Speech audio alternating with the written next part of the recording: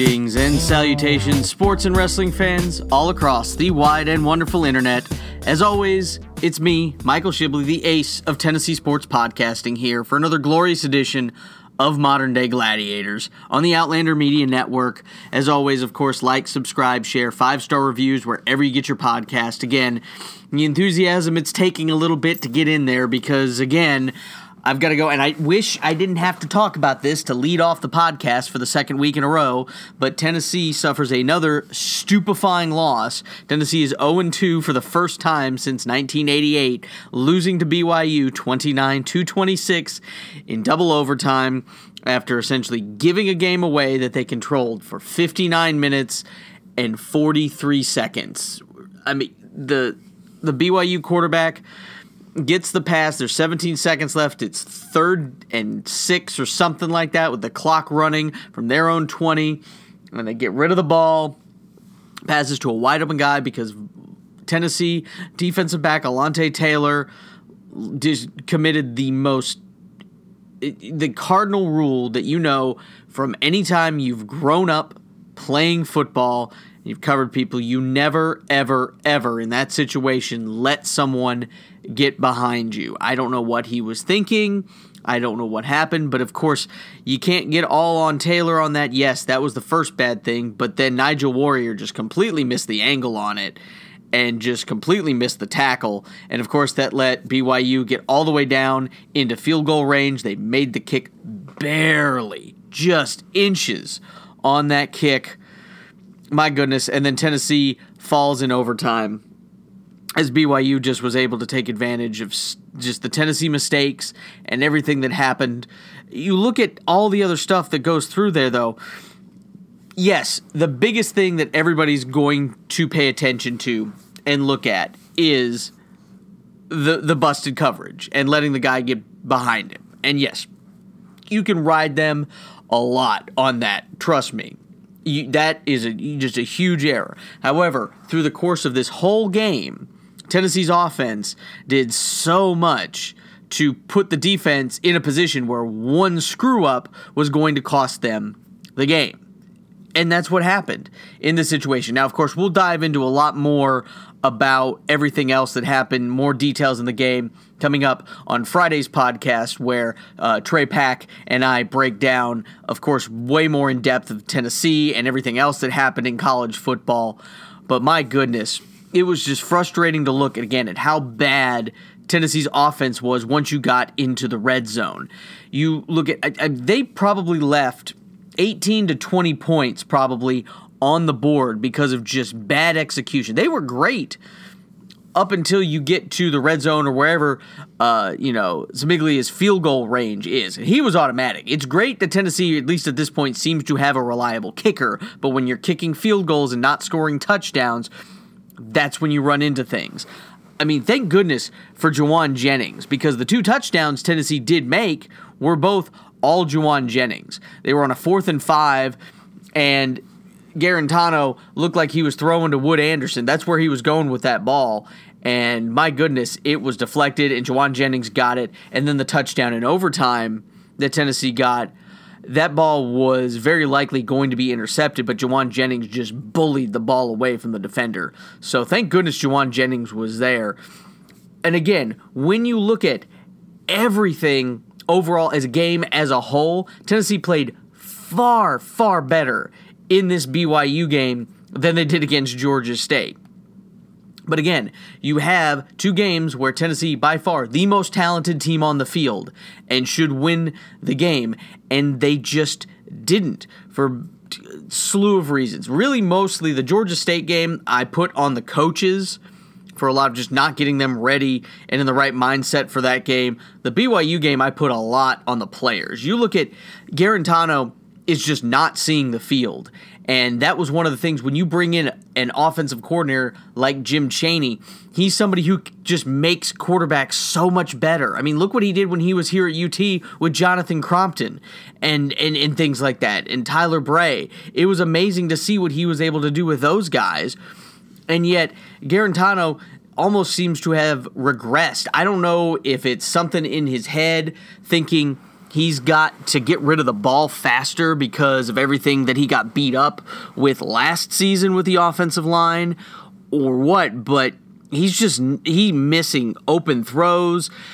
The touchdown that they had or could have had right before the half, if he gets rid of that ball when he probably should have, when everybody else in the stadium saw it and said, get rid of it, and he waited too long, it gave the defense of BYU a chance to make a play on the ball, and they did. It could have been a surefire and probably should have been a surefire touchdown, and it just wasn't. Or the interception that he had at the beginning of the third quarter, which really just changed so much momentum in that game because the next play, BYU runs a simple draw play and gets a touchdown out of it. But he throws into triple coverage when you look, and he's going for Wood Anderson, the tight end, and then you look, and Palmer's wide open. And then you also look at, again, the short yardage that Tennessee had, the short yardage plays were just awful. Tennessee just couldn't produce anything. I mean, we went for on fourth down so many times and just couldn't come away with anything. And they couldn't even get a yard. And when you're lined up and can't do that, you're in trouble, especially when you look at what's coming up on the schedule. My goodness, you look at so many of these things. The bottom line to me is this team, and again, this is not just this year. It is something that has worn away and has been withering away for a long, long time. But Tennessee is just a team that just now does not know how to win football games. I mean, you look at the past. You look if you're a longtime Tennessee fan like myself, you look at teams coached by Johnny Majors and Philip Fulmer, and you've seen them play mediocre to awful games. Especially you look at that streak they had against Vanderbilt or against Kentucky. A lot of those games where Kentucky or Vanderbilt probably should have won a lot of those games, or at least some of them occasionally. But Tennessee would just come out and find a way to grit your teeth and win those football games. And that's just something that Tennessee has lost the ability to do. And it's a rotting core that has been happening for a long time. You could almost go all the way back to when Mike Hamilton pretty much forced out Philip Fulmer. You could go all the way back that far. But just the coaches and the bad coaching hires we have made since then, and it's been rotting at the core and the foundation of this program. And that's one of the big things you have to look at. And one of the things, too, that people are pointing at, this is going to take a long time to fix. Nick Saban's not walking through that door. He's about the only one who can probably get Tennessee back to winning respectably in a year. And he's not leaving Alabama anytime soon. That's not happening. And anybody you get, I mean, you look at the last coaching search with guys who they offered the job to a lot of people with big head coaching experience and they didn't want it, or weird circumstances happened. So you get someone like Jeremy Pruitt, who is a first year, in his second year as a head coach, first time ever being a head coach, and he's going to make first time head coach mistakes, and that's something that you see. But I am not pulling the trigger on Pruitt. There's a couple of reasons for that. One, just pure math. We're still paying Butch Jones a lot of money to not coach this football team. And then if you get rid of Pruitt and his staff, I think the buyout's somewhere around $15 million. Then you say you want to just back up the dump truck full of money to some big-time experienced coach, whoever that may be. Then you have to pay them, say, $10 million a year, plus whatever they want on their staff. That's a lot of money. Now, if some anonymous donor gives Tennessee $100 million and says, find somebody, if you want it. But, again, you've got these guys. So much of it goes down to now the back end of the season. That's where it roils down to. Chattanooga, and God help us if we lose to Chattanooga, but that should be a really good win. One hopes, for crying out loud. I'm going to be at the game, but we're staring a 1-6 start right in the face right now. But you look at the back end of this schedule. Tennessee, of course, a lot of things on the table. The goal was still to go to a bowl game. Going 0-2, especially against two teams you should have won against, you are looking at a 1-6 start with, after Chattanooga, you've got Florida, you've got Georgia, you got Mississippi State, you got Alabama. You're going to have to go bowling now. Say you beat Chattanooga and you beat UAB, who won their conference last year. You win those two non-conference games, you're going to have to go 500 in the SEC. Now, again, that establishes, if you want to do it, how much Tennessee's going to do on the back half of their schedule.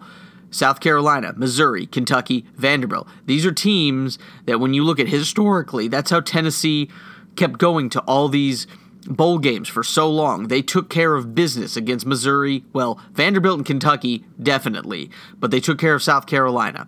And now you add in Missouri. Those are the teams you take care of and beat without really having to sweat it too much. And then you get back to that respectability. You look at Fulmer. You look at his second season. You go back historically, 1994. Tennessee started 1-3. Jeremy Colquitt out for the year. He'd waited so long behind Heath Shuler, and then all of a sudden his knee gets torn up, and then Todd Helton, future Baseball Hall of Famer Todd Helton, playing quarterback for him. Behind him, Brandon Stewart, and a young guy named Peyton Manning. I don't know whatever happened to him. We're behind him. But Tennessee loses at UCLA. They lose against Florida, Mississippi State. They somehow beat Georgia. That was Todd Helton and the team just rallying, because back in the 90s, Tennessee was just going to beat Georgia. That was automatic. That was what was going to happen. But then Manning started against Washington State, and Tennessee was able to turn things around. So you look at all of this. You look at, I don't know what to do with Garantano. Do you start him? It looks like they say he's going to start against Chattanooga. I really, really, really, really hope that Tennessee gets out to a big lead and you can let some of these young kids play. And some of the young kids have been the ones playing great, by the way, in all of this. A lot of the freshmen, a lot of these guys are getting some really good looks. Henry To'oTo'o's looking great on defense. You look at Gray on offense. Some of these guys are showing some bright spots. That's why, again, you can't just get rid of Pruitt at this point, too, because you're just going to stay in this same terrible cycle of mediocre coaching and all these different things. At this point, let it play out for a few seasons. Let him get his guys in here, because I really do think he's going to be able to turn this thing around and get Tennessee back to where it wants to be, competing and fighting for championships. The BYU game I can see as a loss. BYU is, at least, they haven't been as top as they've been before, but BYU is still a solid team overall. It's the Georgia State loss that's going to sting for a long, long time. That's going to be a punchline for a while, and we're just going to have to take our medicine and deal with it. So Tennessee's just going to have to go with it. If you're going to start a new quarterback, that's fine. Don't do it at Florida. Don't do it. If you were going to start one, get their first start against Chattanooga. It doesn't look like they're going to do that. So don't do it next week as Tennessee travels to the Swamp. That's the Peterman experiment all over again. Bad idea. Don't do that. So we'll have to wait and see where the season takes us. And, of course, Trey Pack and I are going to break down so much more of everything. But here, a couple more general observations that I've seen going through the rest of college football week 2. LSU is definitely now a playoff contender. What a great game they had against Texas. Joe Burrow had come up big. It looks like LSU finally able to throw the ball. They don't have to rely on Leonard Fournette and Darius Geis and the running backs and just being so vanilla on offense. I think the only time before it was, Metzinger, whatever his name was. They had that one good year where he was quarterback, but he also had Jarvis Landry and Odell Beckham Jr. to throw to. Two couple of damn good wide receivers. So you had that. But it looks like LSU could be a big contender. Of course, everything's going to point to that November 9th game at Alabama, so we'll have to wait and see there. Texas, they played great. Their defense, both these teams can't call themselves DBU at this point. I mean, there was yards passing going everywhere. It was 45-38 for crying out loud. But Texas is not out of anything. Everything is still in front of them.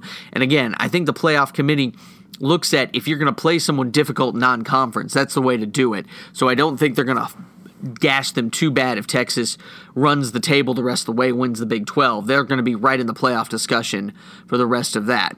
You look at Clemson and their win over Texas A&M. Trevor Lawrence has only been so-so. He hasn't been great. He hasn't been the world beater or the greatest college quarterback that some of these people say they've ever seen, at least in the first 2 games.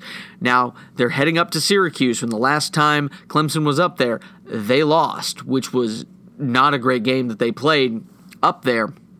Now, Clemson, is coming off a Syracuse team that didn't do themselves any favor by getting blown out at Maryland. My mom's alma mater, you were wanting to fear the turtle at this point. They have looked so impressive. I mean, of course, you're going to blow out Howard by 70 points.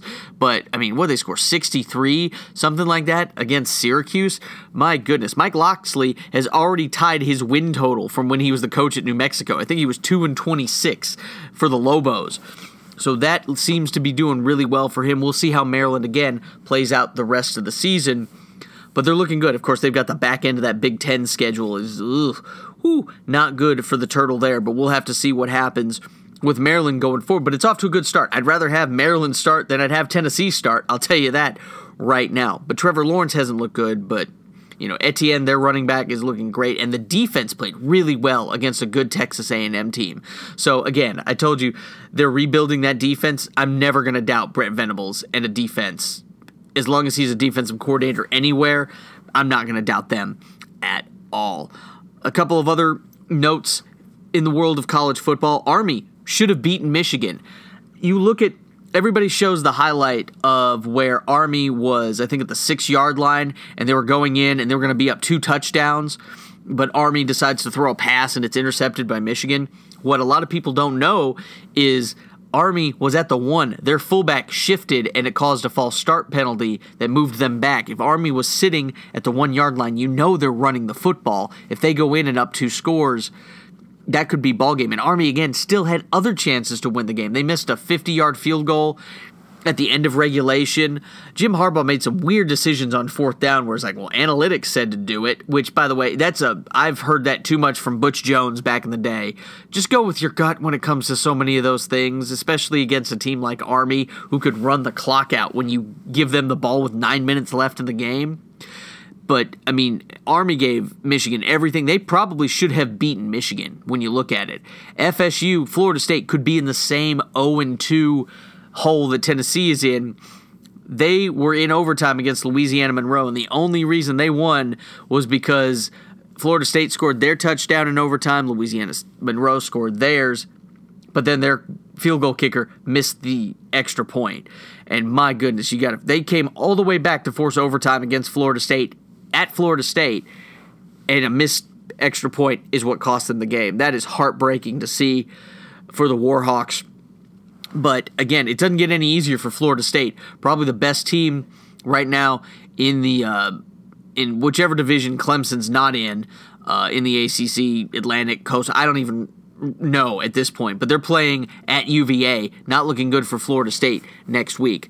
Probably the top game when you look at just excitement, too, was Colorado. Their comeback versus Nebraska. They don't play in the same conference anymore, but my goodness, that was a fun game. Colorado coming back, one of the big ones to start the comeback, a 96-yard flea flicker. Who calls a flea flicker when you're down at the 4-yard line on your back end? You don't do that, because if you screw up, my goodness, that's a really bad one. But it worked out for them. One thing you always have to talk about, because Nebraska was a very popular pick to win their division in the Big Ten. Scott Frost at this point, he's 5-9. It's the same record that Jeremy Pruitt has right now. And no road wins under Scott Frost at this point for Nebraska. We'll have to see what happens with them. Their quarterback, Martinez, high risk, high reward. He does a lot of great things, but he also still makes a lot of mistakes. So we got to pay attention there. Ohio State looking a lot better than Michigan. I know I picked Michigan to win the Big Ten, but right now, if I had to change one pick, it would probably be Ohio State. We'll see, again, as the season goes on. We're only in week 2, but that Justin Fields, J.K. Dobbins duo in the backfield is looking awesome for Ohio State. They beat up a Cincinnati team that I thought could at least push Ohio State a tad, and that didn't happen at all. Meanwhile, Keaton Slovis, I believe is his name. He is the quarterback at USC. My goodness, he had a game. They beat Stanford 45-20. Another game I thought was going to be very close, and that didn't happen. So congratulations to USC. We'll see what happens there. They're playing Tennessee's favorite opponent, BYU, coming up this week, and that could be another fun one. We'll have to see. I'm favoring USC in that one, but still should be a very good and exciting matchup. A couple of really cool matchups we've got coming up for week 3. Washington State, Houston. That's on a Friday. That should be a lot of fun, a lot of points in that one. Looking over the schedule, Alabama and South Carolina, you would think that would be okay, but South Carolina just lost their starting quarterback, and also Kentucky losing their starting quarterback for the season. That's a tough break for two teams. But again, that opens the door for Tennessee to show some improvement. We'll see how, again, the season shakes up. We're only in week 2, so everybody pump your brakes a little bit on a lot of this. Of course, Stanford, UCF, that game would have been a little bit more exciting had Stanford beaten USC like I thought they were going to do, but Stanford going all the way down to Orlando to play Central Florida. I've got Central Florida big in that one. Michigan State, Arizona State. That should be a fun non-conference matchup. A big contrast in styles as well. Probably one of my favorites for the week is going to be that Cy-Hawk Trophy battle. College Game Day going to Ames, Iowa for the first time ever as Iowa battles Iowa State. Bragging rights. Iowa has been getting the best of that one for, I think, the last 5 years. Are the Cyclones going to finally be able to get over the hump? We'll have to see. Florida and Kentucky. Again, Kentucky losing their starting quarterback. That's not good, especially because Florida lost to Kentucky for the first time, and it seems like forever last season. So you know Florida's going to be out for revenge in that one. Clemson, Syracuse, I mentioned that. Syracuse not doing themselves any favors by losing against Maryland. We'll have to see where that shapes up. Of course, I mentioned Florida State, Virginia. My goodness, it's not getting any better for Chip Kelly down in Los Angeles. Oklahoma comes calling. That one is not going to be pretty, I don't think. So that's a couple of the good games we've got coming up this week. And of course, again, we'll do some more detail on a lot of this stuff coming up on the Friday edition of Modern Day Gladiators, where we look in depth at college football coming up for week 3. But now we are going to take a break. Of course, you are listening to Modern Day Gladiators on the Outlander Media Network. We've got Shibbles and Bits coming right up, but of course, every other show that we've got on the network, including Deadbeat Radio, DLC Respawn, Haffle, Night Terrors, Scared Stupid, all these just awesome shows. You got to check them all out. Go to outlandermedia.net, and of course there you can check all of them out, and of course wherever you listen to your podcast, Apple Podcasts, Google Play, or Spotify, you can check everything out there. And of course, wherever you listen, please give us those 5-star reviews. It's how we get out there into the world. We're taking it over, and we need your help to do it because, my goodness, we got some great stuff coming down the pipeline, so get ready to check out a lot of that. But again, we're taking a break. We'll be right back with Shibbles and Bits on the other side. You're listening to Modern Day Gladiators on the Outlander Media Network.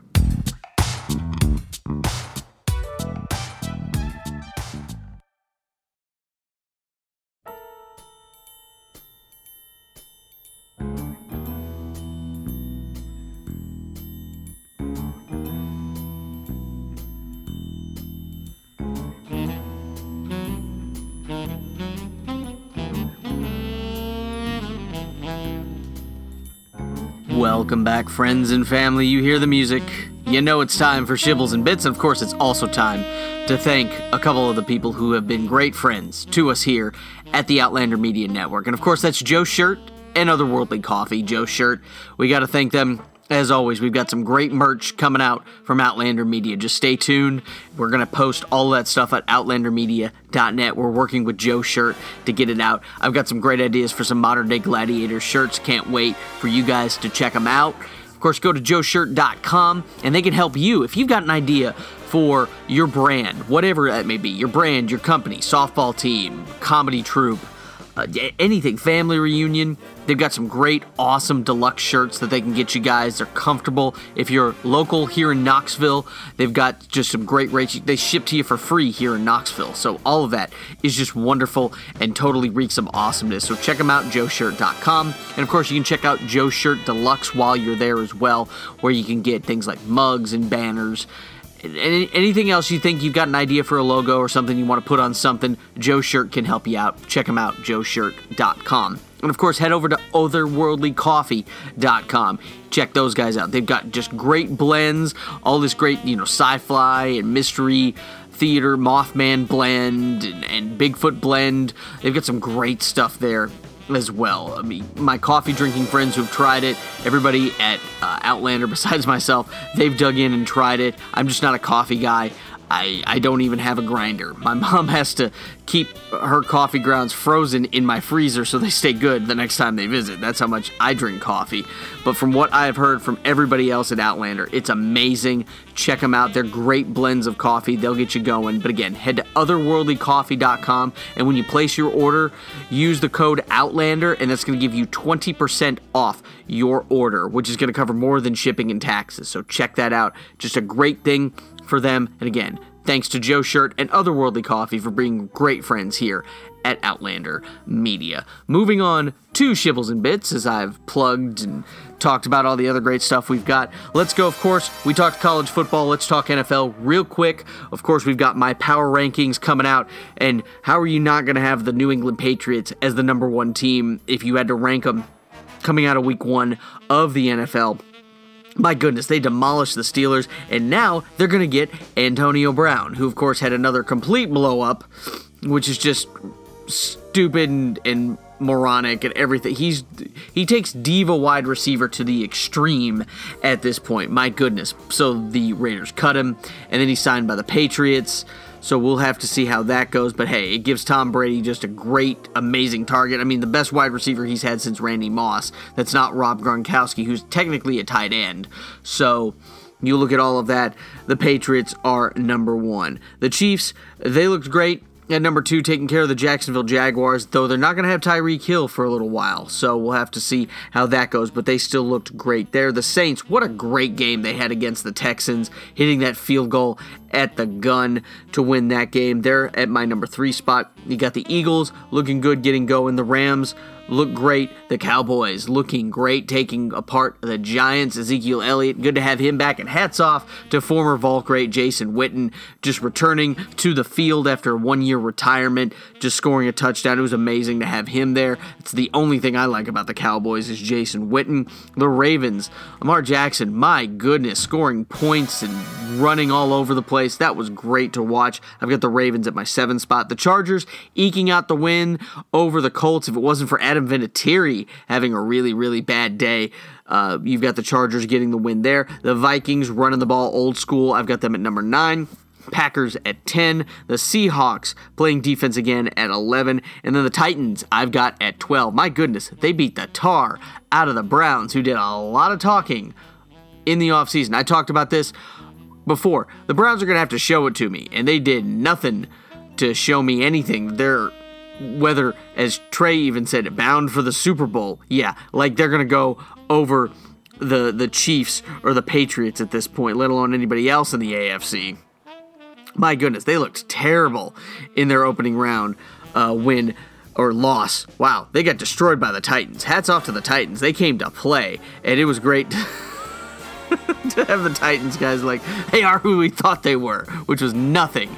So, hats off to the Titans going into my number 12 spot. I go to 12 because it gives you at least a general idea of who I think is going to make the playoffs. So there we have it. Speaking of playoffs, the U.S. Open just finished in tennis, and hats off to Canadian Bianca Andreescu for defeating Serena Williams. Again, denied her chance at tying Margaret Court for top 24 Grand Slams to be on that list.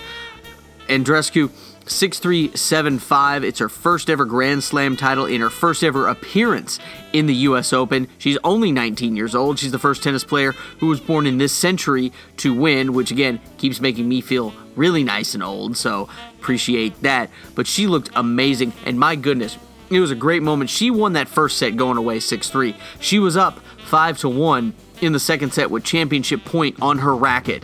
And then Serena was able to rally and get it back to 5-5. And you know that crowd was heavily in favor of Serena Williams. And Andreescu was able to rally herself.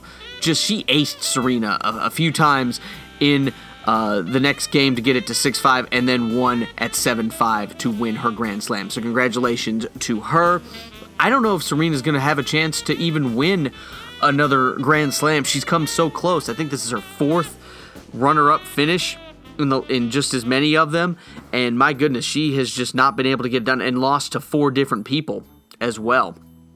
Meanwhile, someone who continues to dominate, Rafael Nadal, winning his 19th Grand Slam. Another great match he had. He defeated Medvedev from Russia. he was in charge. Nadal was in charge, 7-5, 6-3. But then Medvedev came all the way back to fourth, that fifth decisive set, 5-7, 4-6, 6-4. Another great match. One of the best U.S. Open finals we've ever seen. That was amazing. A 4-hour and 50-minute match. My goodness, you think college football games are long. That was a marathon of a match. Fourth U.S. Open championship for Nadal. He's now one behind Federer overall with 19 Grand Slams, and he's also distanced himself a little bit from Novak Djokovic. A couple of other things going on in the world of shibbles and bits. The Jamaican women's soccer team has announced that they will not play another match for the federation until they are paid what the Fed owes them. My goodness, this is a story. Hey, you're going to play for your country and you're promised something, pay them. You know, that's what you're supposed to be doing. Give them the money that they're owed. And my goodness, they said they say they're committed to doing it, and they haven't paid them. That's one of the issues you're running into. The federation, if they don't have the money, but they promise them the money, it's just a really interesting and just, bad situation there for the Reggae Girls. Hopefully they'll be able to get the money. Again, they looked, pretty solid for a Caribbean team playing in their first ever Women's World Cup. And that includes former Lady Vol, Khadija Bunny Shaw, who was one of the leaders of this team and leading this movement to say, we're not going to play. So, pay him the money. That's all I can say about that. Speaking of soccer, we move on to another quick soccer story. He's a Belgian national. He's a black player. Romelu Lukaku, I believe, is how you pronounce that. He is playing his first season with Inter Milan, and he had a penalty shot to get them up 2-1 in their last game to win it for Inter Milan, but the fan group that was there cheering on Inter Milan decided to make some monkey chants. For those of you who don't know, that is something you do not do to black players, no matter where you are. That is extremely racist, but the gall of the fan group there said that what happened was not racist by these ultra fans. They said, please consider this attitude of Italian fans a form of respect instead of it being racist. No. You can talk to any African-American person, anybody like that. You make a monkey chant at them, that's racist. So Europe, that's one of the big things that they've had an issue with for a long time, especially in European soccer, is the fact that they have never had a civil rights movement like we've had here in America. Could you imagine hearing monkey chants now in America? Oh my goodness, that would be just a storm of epic proportions. That would be just awful to see. So they're going to have to fix that and see what happens there. But I wouldn't blame him if he doesn't want to play for Inter anymore after something like that.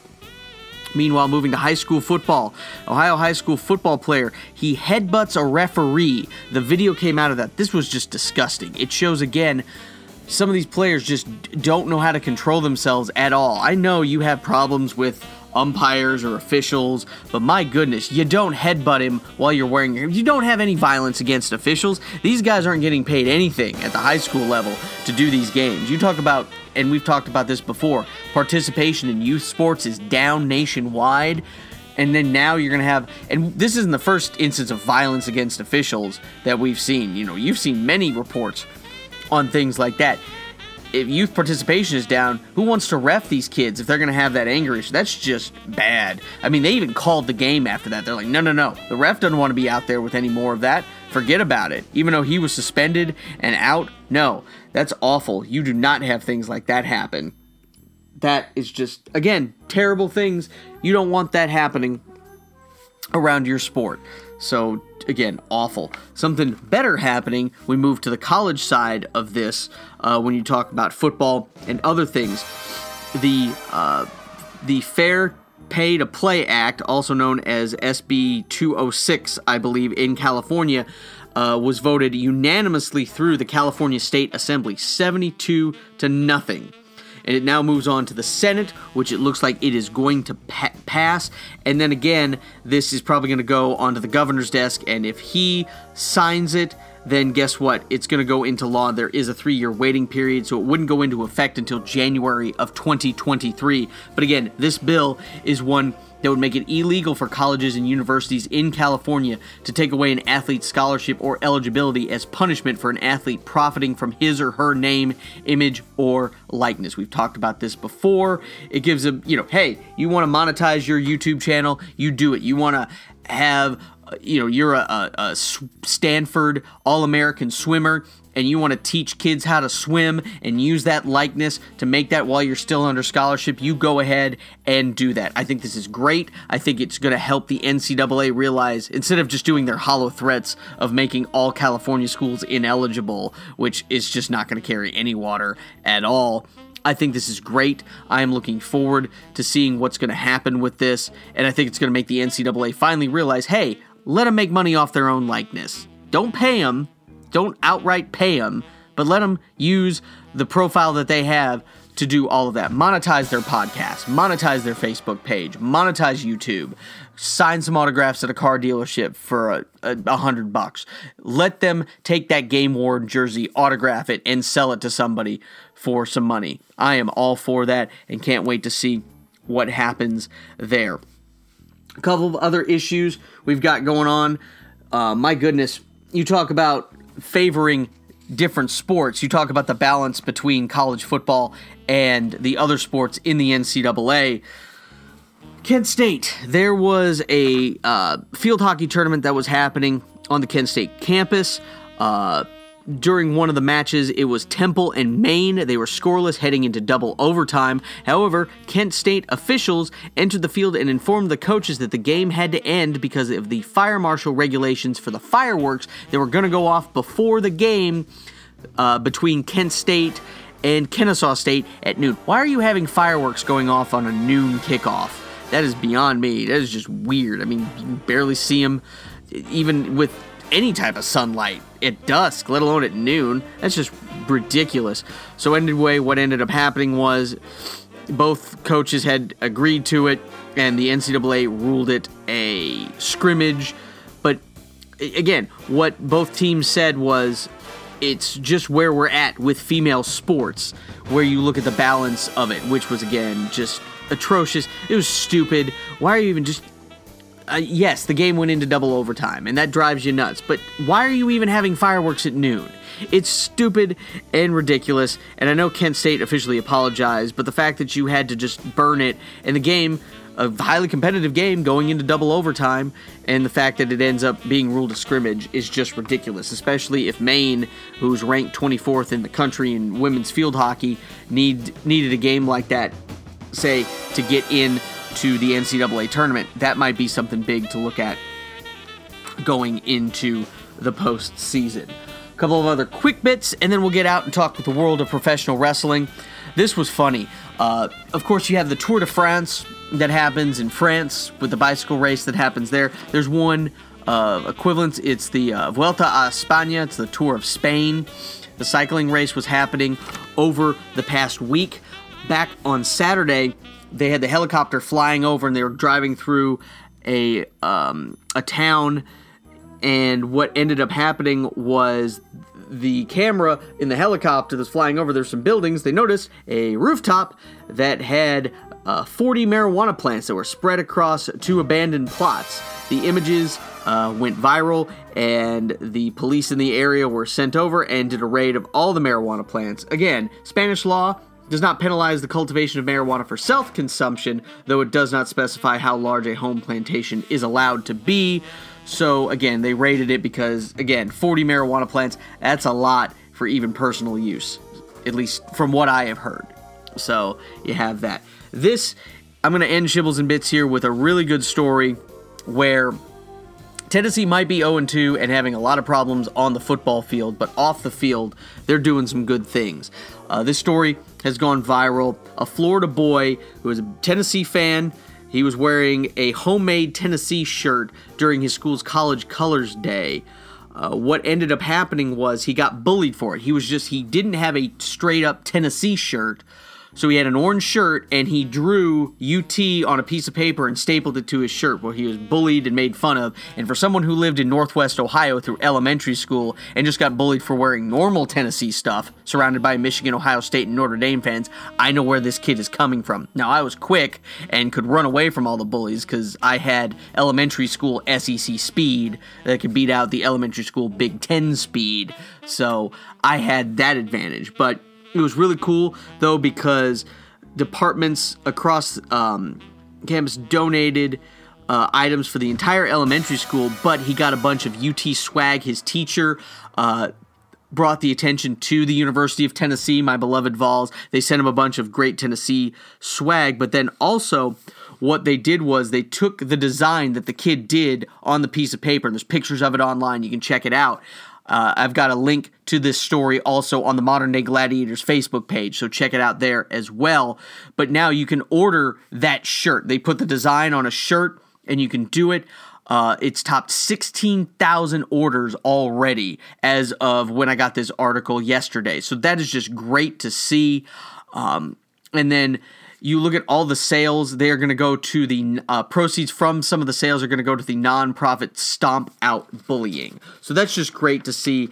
And again, something that is wonderful. It's doing good. And that's what you need to see, where there's so much just crap that is so annoying in this world. And we've talked about a lot of it in the world of sports, even in this Shibbles and Bits segment. And now you've got something really good happening. And again, don't make fun of a kid. There's lots of reasons, trust me. Elementary school kids, so nice to each other. That hasn't changed in the 30-plus years since I've been in elementary school. So it's really awesome to see, and I'm glad the kid's getting a bunch of swag. And they're doing something good with this because the product on the football field has not been good. So hopefully the Tennessee product off the field has been much, much better. Thanks for listening to Shibbles and Bits. We're moving real quick into the world of professional wrestling. Definitely not as much going on as it was last week in the world of professional wrestling. But it's all WWE talk this week as Raw and SmackDown have been in Madison Square Garden. So that's been exciting. The crowd has been hot. It's been into it. Of course, Raw ratings just came out as of this recording. Not good. Of course, they're going toe-to-toe with a doubleheader on Monday Night Football. You're not going to win that unless you're just going to get a new star. Even though Stone Cold Steve Austin was there and gave AJ Styles a nice stunner, still, you're not going toe-to-toe with Monday Night Football. And Undertaker is going to be on SmackDown, so check that one out as well. Of course, this is the big push to the end of Clash of Champions that's coming up, happening in Charlotte, North Carolina. All the championships in the WWE, at least on the main roster, are on the line, including a couple of other matches, which is a little weird.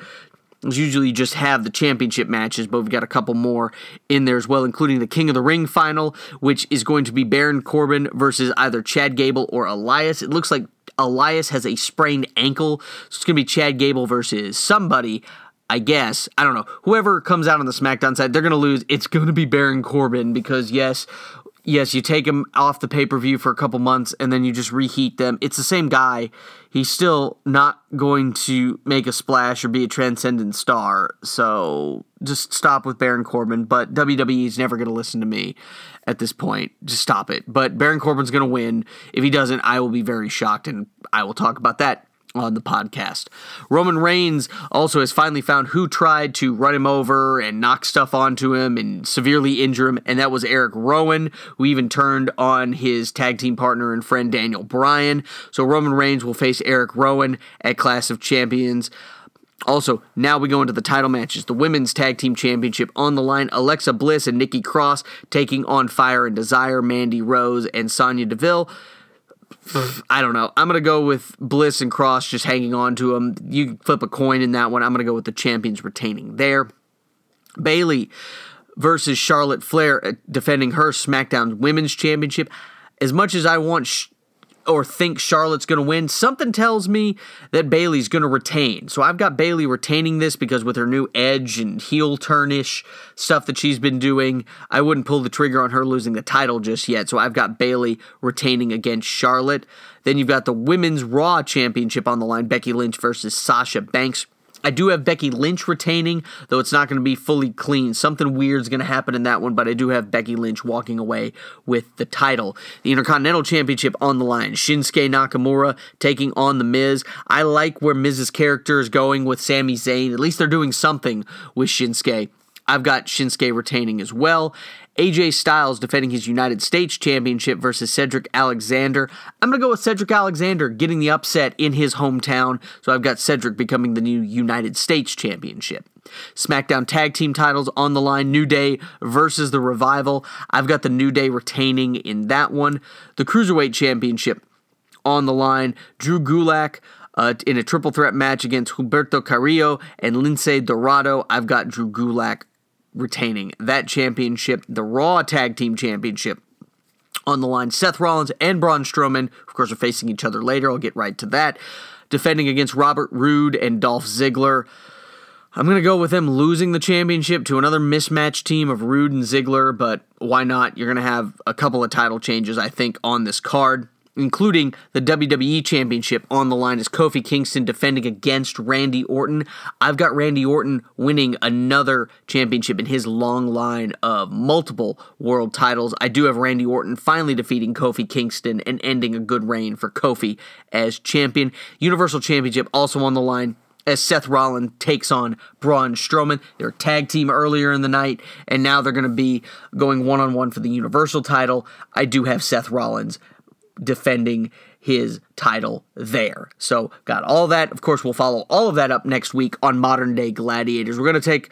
It's done. The show, wow, a lot of information I have given all of you beautiful people out there here on Modern Day Gladiators. Of course, we'll break down more college football coming up on the Friday show of Modern Day Gladiators, myself and Trey Pack, so stay tuned to that one. But of course, we're going to break down all the wrestling and everything else going on in the world of sports every week here on Modern Day Gladiators. Until next week, I love you. Too sweet. See you next time.